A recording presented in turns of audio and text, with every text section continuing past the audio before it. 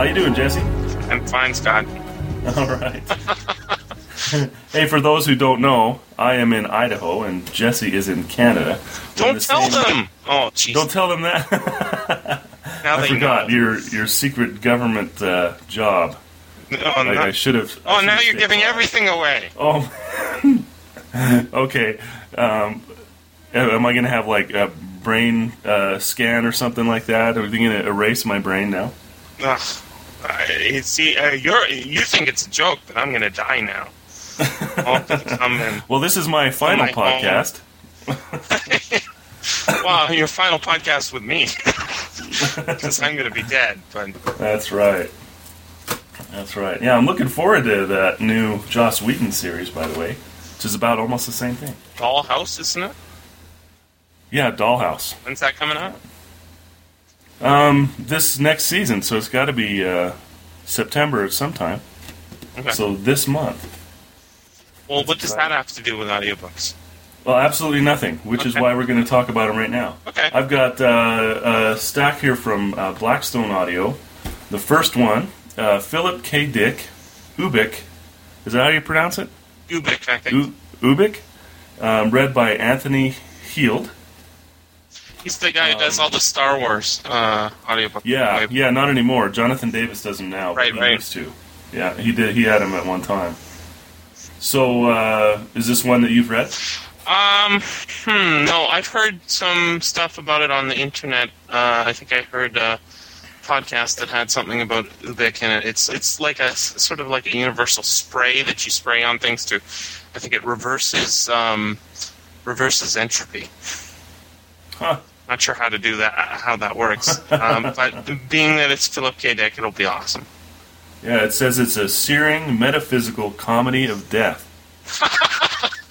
Okay, yeah. Oh, and salvation. I should finish the sentence. And salvation. You always have to add that as the last line in Philip K. Dick.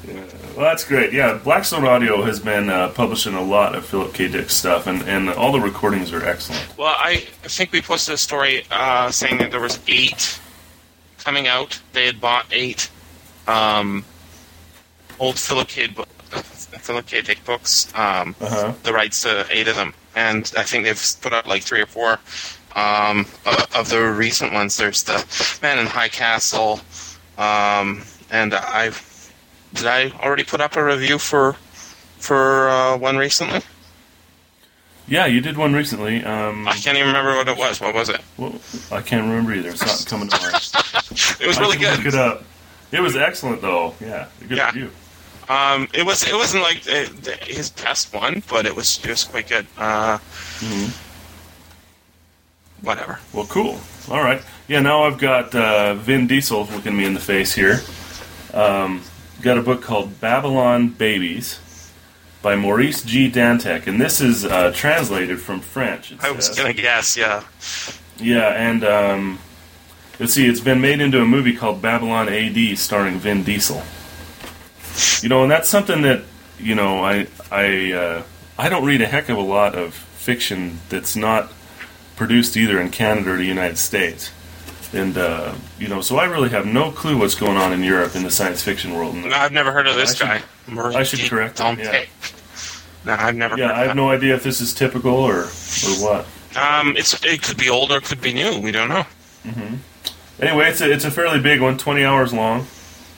Let's see. I like the last line in the description. It says, exploring the symbiosis between organic matter and computer power to spin new forms of consciousness. What the hell does that mean? Babylon Babies rides Nietzsche's prophecy. Man is something to overcome.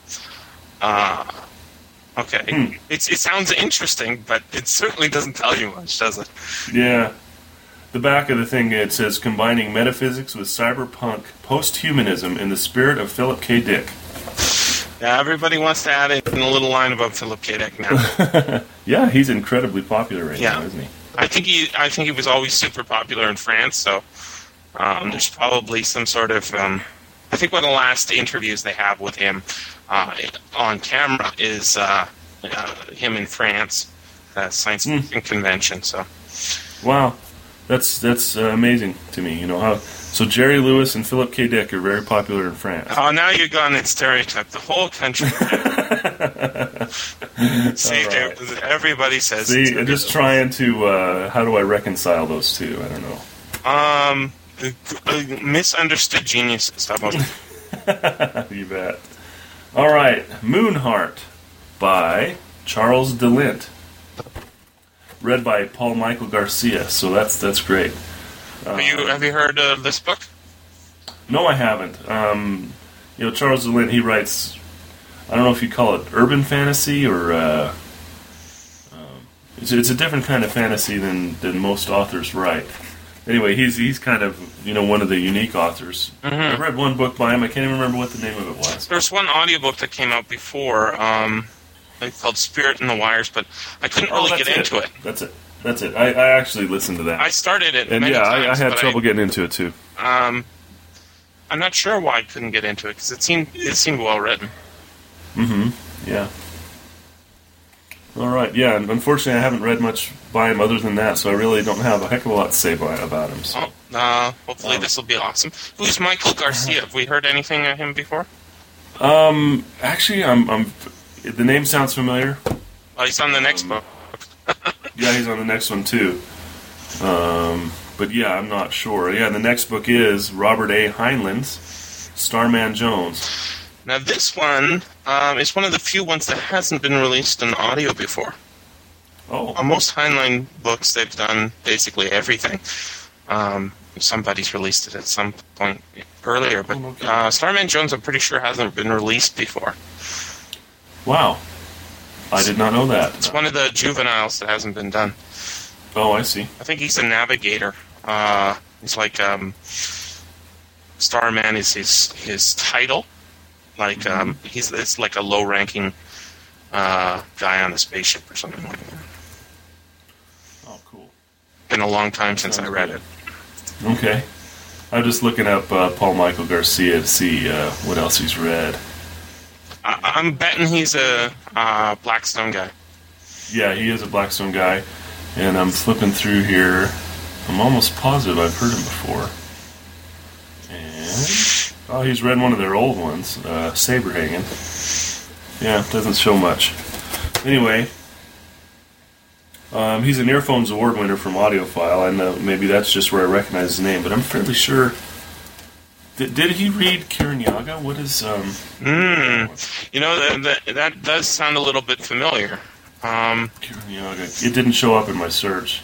Yeah, it's because it's Paul Garcia, not Paul Michael Garcia. But it's the same guy. Kiranyaga. Yeah. We just added the middle name to distinguish him. Okay. That was an excellent version. So yeah, it should be good deal. Good listen.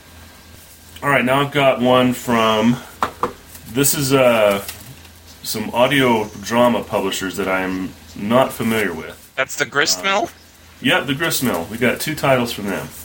One is called Slasher by F. Paul Wilson, and the other one is one CD that has two stories on it. One is Joe R. Lansdale's God of the Razor, and Mort Castle's If You Take My Hand, My Son.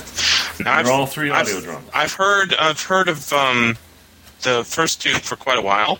They've been out there on the internet, and I think a couple of our audio drama friends out there on the internet have been saying they're really good. And then when I heard this new F. Paul Wilson one was coming out, I said we gotta get some of this stuff because the sample I heard is just excellent. Sounded really. I listened to Slasher. Yeah, it's really excellent. Yeah, I mean the quality of the audio drama is really excellent, and that's something that audio drama today is tough for me because I love it. Is one thing, but there's just not a lot of good stuff being produced on the internet, in my opinion, through the podcasts and stuff. So when you find a good one, it's fantastic. Well, I think these are being released mostly through download for purchase. CD Baby is the place to get them online. I think I'm not sure how well they can do just as a download only, not being on Audible, but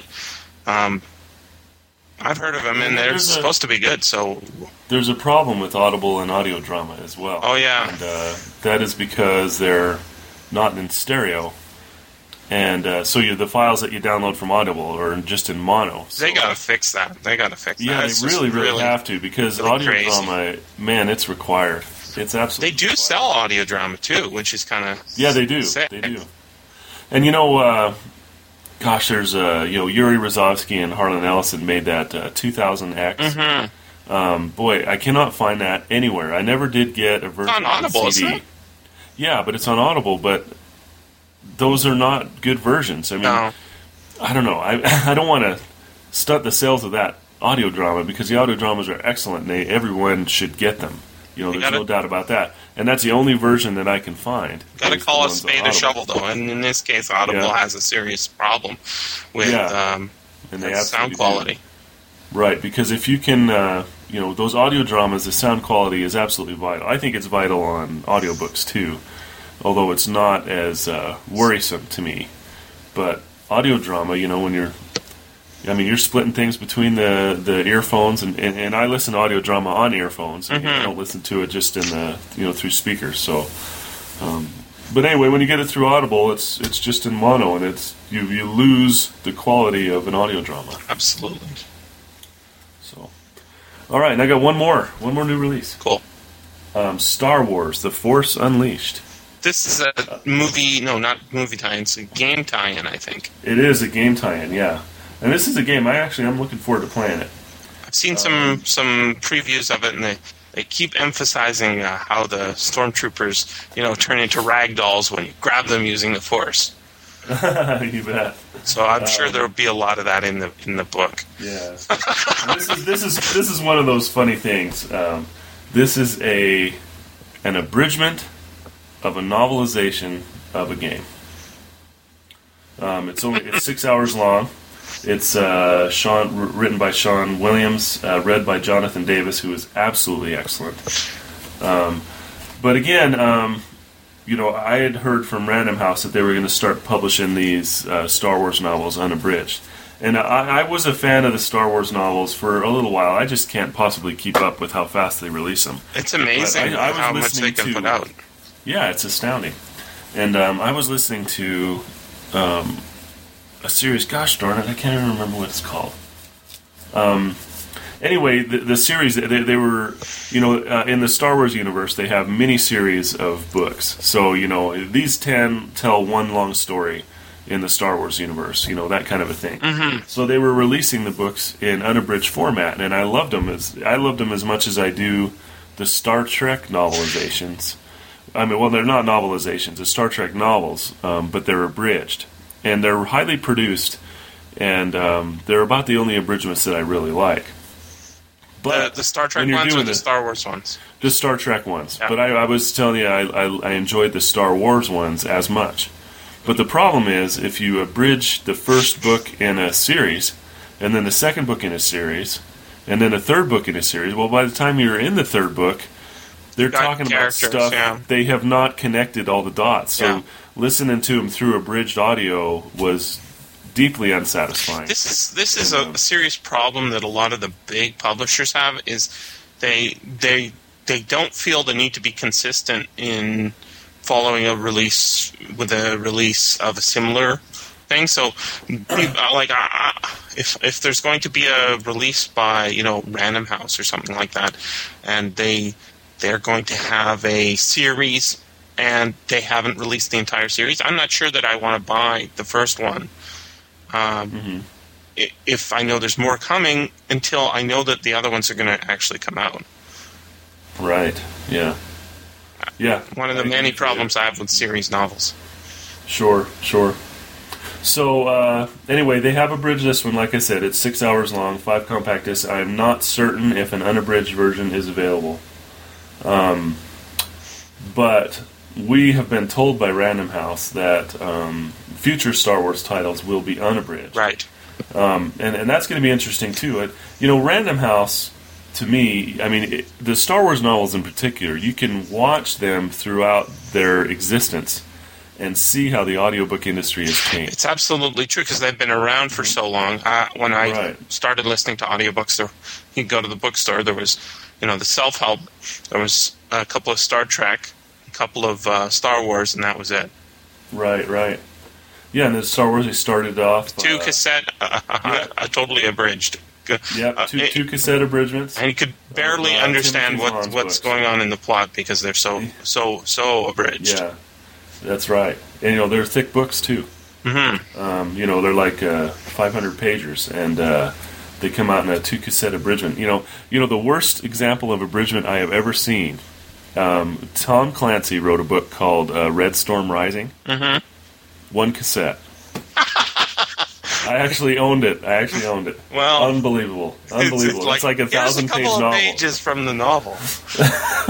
not in order, That's for sure.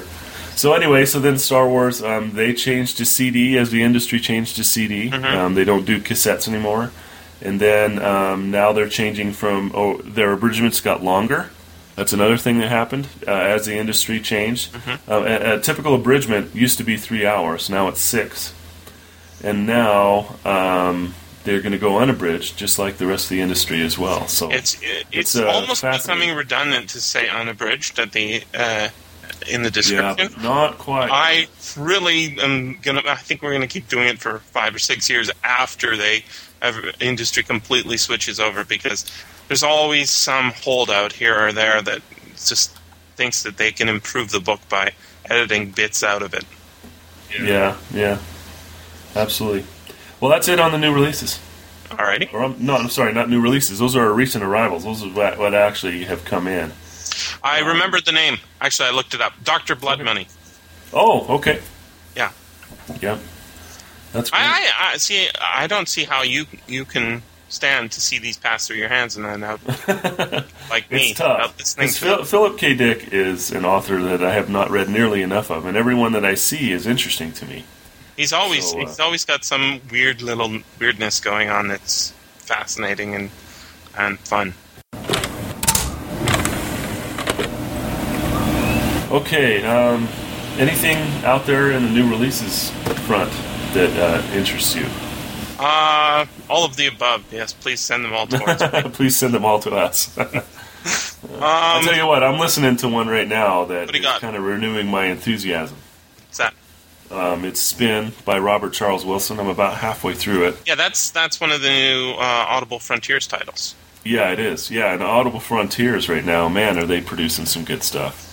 It's almost like I wish they would slow down because I cannot keep up with their releases, and there's so many awesome titles. It's amazing.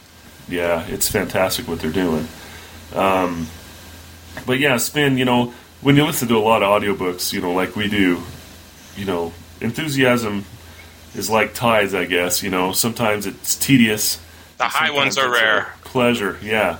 And Spin right now, it's one of those ones that I'm actually finding time to listen to more, which, I usually don't anymore because it's just... Did you read the paper version? No, I did not. Ah. No, as a matter of fact, I bought the paper version and I read the first couple of chapters and then I had to move on to something else and I was going to get back to it, and then this audio version was released. So I had, the first couple of chapters were familiar when I listened to it. Mm-hmm. I'm in all new stuff right now. I'm finding the quality of the releases through Audible Frontiers is pretty high. Mm-hmm. I heard a couple of people complaining of repeated lines and stuff. Actually, one of the ones I heard, there was a repeated line, but other than they've got great readers. They're adding in. So they're like a little interview with RCH at the beginning. Yeah. RCW. Well, no, not. I didn't catch that on this one. Maybe it's at the end. Okay. Sometimes they don't have them on all of them, but yeah, I don't have impressive. One on this. I didn't, unless I missed it. Unlikely. Yeah, because I love those. In an audiobook, I absolutely love it when they throw that little thing extra in there. Hey, here's like Orson Scott Card's Ender series. They all now got a little interview at the end. You know, the company that started something similar to that I really wish Audible would get. They were getting a lot of older audiobook titles that are out of print. Durkham, you remember Durkham? Yes, absolutely. All the Durkham audiobooks, they had like little story notes or, I guess, editor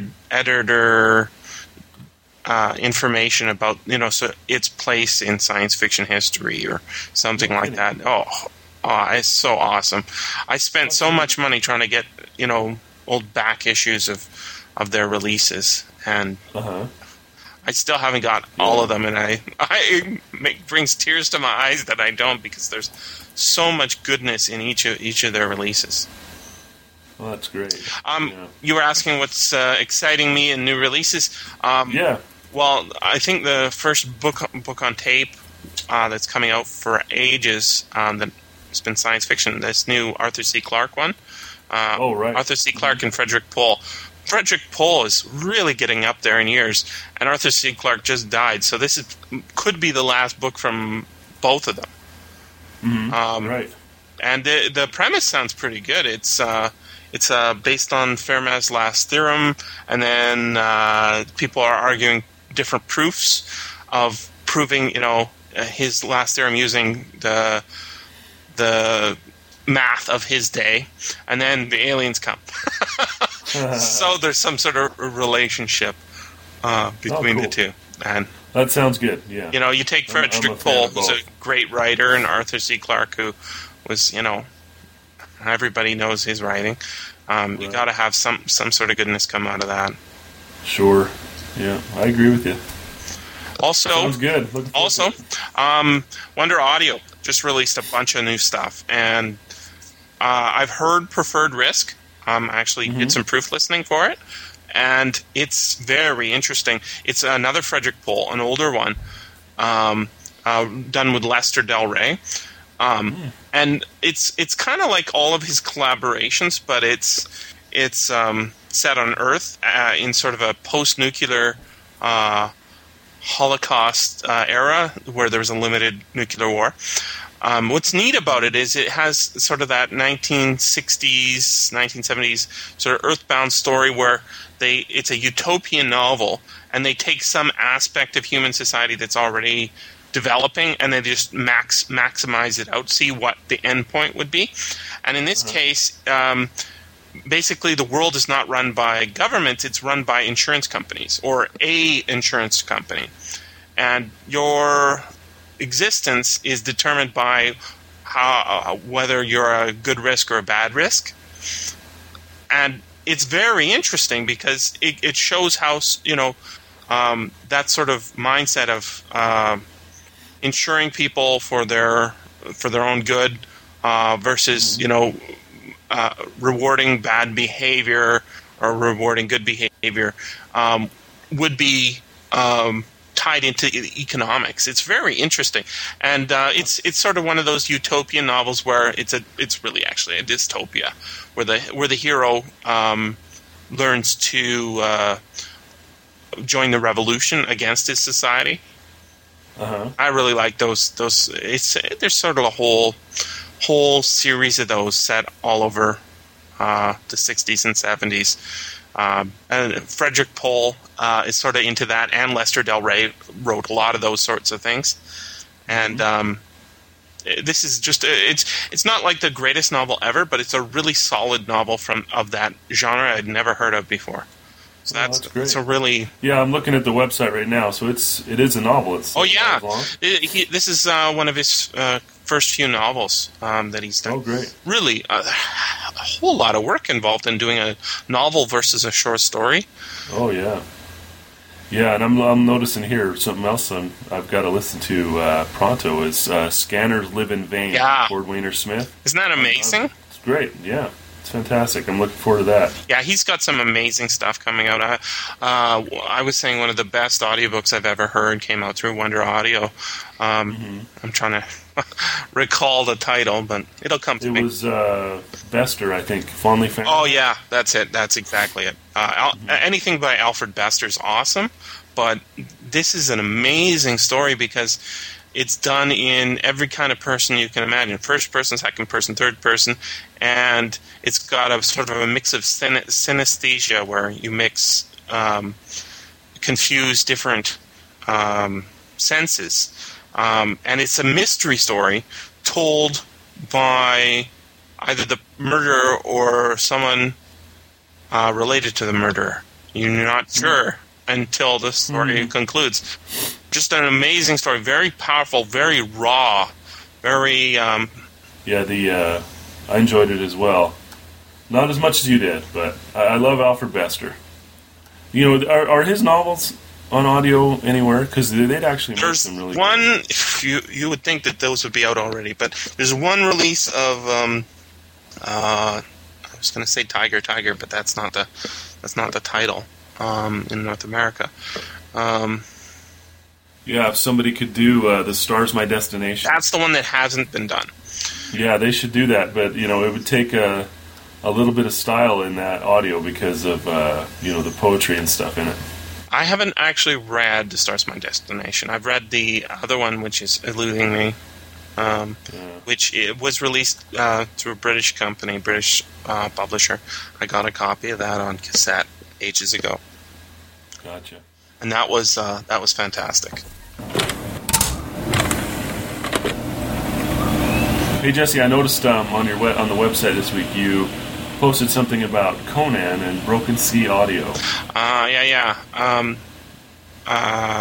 Paul Mannering, one of the guys in charge of Broken Sea, which is they call it Broken Sea Audio Productions.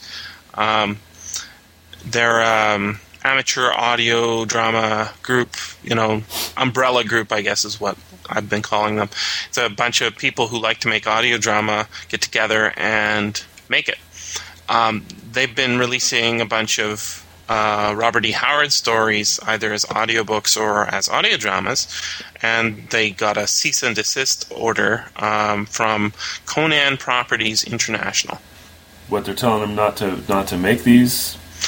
Well, that's not exactly the way they worded it. Well, the way they worded it is you got to stop, and specifically you got to stop using the word Conan in the title of your audio dramas, because they think that they have the right to the exclusive use of Conan as the title of their stories or their brand. Now, it's really interesting because Conan Properties International doesn't have the right to the stories. Most of Robert E. Howard's stuff is now public domain.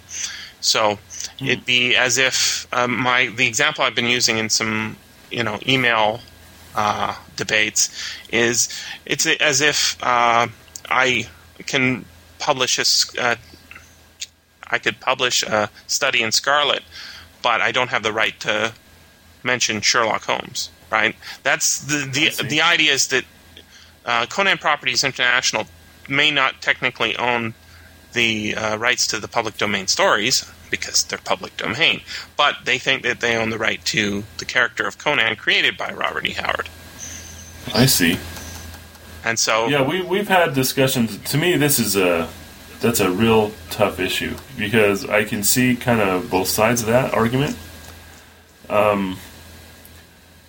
For example, I remember a long time ago we were talking about it, and you mentioned like Mickey Mouse and Disney. Now, to me, the Disney Corporation has spent a fortune building Mickey Mouse as basically the symbol of their organization, right? Yep. So for someone else to use Mickey Mouse, no matter how old it is,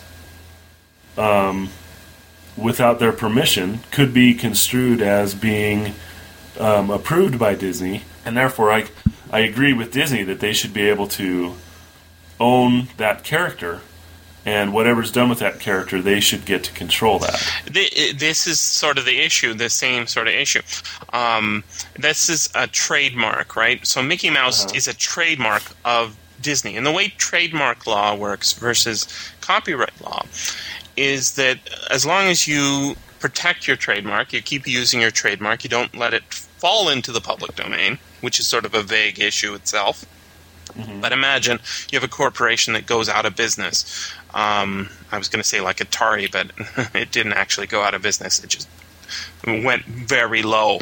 You have some corporation that goes out of, like Burma Shave. Okay, Burma Shave is not heavily advertised anymore. I'm assuming that it's out of business. If I wanted to use Burma Shave as the title of my book or something, I wouldn't be violating its trademark if the trademark is no longer being used by a company trading under that name or trading under that logo or whatever. That trademark lapses. Now, the case for Mickey Mouse is that it hasn't lapsed. They've been continuously using Mickey Mouse since, Steamboat Willie or before. But Steamboat Willie is in the public domain. No kidding. Yeah. Now, the issue here is there's actually a law in the U.S. Called the Mickey Mouse Law by some people because it was inspired by this very issue. They want to preserve the right of Mickey Mouse to be used only by Disney. And one of the issues, if you look on Wikipedia about this, is they've got a very solid example is a character that looks almost identical to Mickey Mouse is being used by one of the Middle Eastern news channels to quote unquote teach children to be terrorists, right? So this is the nightmare of the Disney Corporation. We don't Disney, Mickey does not teach terrorism. That's not Mickey's thing. I can totally see why they want to protect that. But on the other hand, I don't think you can make the case that Conan Properties International has been continuously using the character of Conan since the stories came out in the 1920s and 1930s to show that he is a character protected by trademark for that entire time. And I don't even think that that's what they're trying to argue. I think what they're arguing is that the character we know of as Conan, the character basically developed in the 1970s in Marvel's Savage Sword of Conan and in Conan the Barbarian the movie and in Conan the Destroyer the movie and the Conan television show and the Conan cartoon and the modern Conan Dark Horse comics. That character is protected. And I think that that's the argument they're trying to make, but I think that they're willing to grab anything else that is out beyond that. So what does this mean? It means that they're making a claim on the use of the name Conan. Basically, maybe they're worried about the font of the word Conan resembling that of the font used by one of those instances of Conan the Barbarian. In lawsuits filed by Conan Properties International in the past, they don't actually say Conan is a character controlled by Conan Properties International as much as they say Conan the Barbarian, Conan the Cimmerian. And what those are names that are developed from the properties of later stuff. L. Sprague de Camp is one of the creators of Conan under the legislation. This is getting kind of technical, but L. Sprague de Camp did not write co-author stories with Robert E. Howard until long after Robert E. Howard was dead. So, him being one of the creators of Conan is true in the sense that the modern idea of Conan is completely, it's actually more L. Sprague de Camp than it is Robert E. Howard. Huh. It's more because the way he influenced the stories is very strong, but it's not in the original stories that aren't unrelated to him. So all the public domain stuff is not the L. Sprague de Camp, Robert E. Howard collaborations. It's the Robert E. Howard stories all on their own. And I think that Broken Sea has a very, given that I'm not a lawyer and I hate that thing, but saying that, but not that I want to be a lawyer. I'm just saying I hate that we have to qualify our opinions because this is a matter of reasonableness. If you can convince reasonable people that you're correct, then you're correct. That's how civil law works. In the balance of probabilities, if you can see that somebody is not doing something to actually hurt a company, then you're not actually hurting a company. And so, the way this issue works is they've got a cease and desist order saying that they shouldn't be using Conan as the advertising of their stories. The cease and desist order has a lot of things wrong with it, including the fact that they think that Broken Sea is selling something, and then that's going to hurt the market for Conan Properties International's audiobooks, which don't exist. Broken Sea doesn't sell anything. They give everything away for free. They have no plans to sell anything. They only have plans to give things away for free. They do not sell anything. They won't be selling anything. That's not their thing. So hurting the market, does giving away free air hurt the market for bottled air? Yes, it does. Yeah, but there's no audiobooks that exist or anything like that. There have been no audiobook releases from Conan Properties International. There is another Audio Realms is releasing some other stories by Robert E. Howard, and I'm actually in the middle of reviewing one of those collections, and it's really good. But they also do not use Conan in the title. Mm-hmm. Which is probably because of some sort of cease and desist order, because they originally had mentioned releasing titles under the name Conan Volume 1. This is a company that does sue people. And right, if you want to protect your money, you gotta.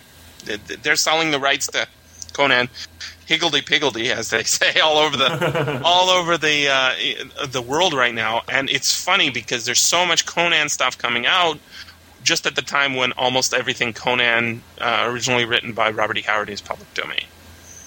Right.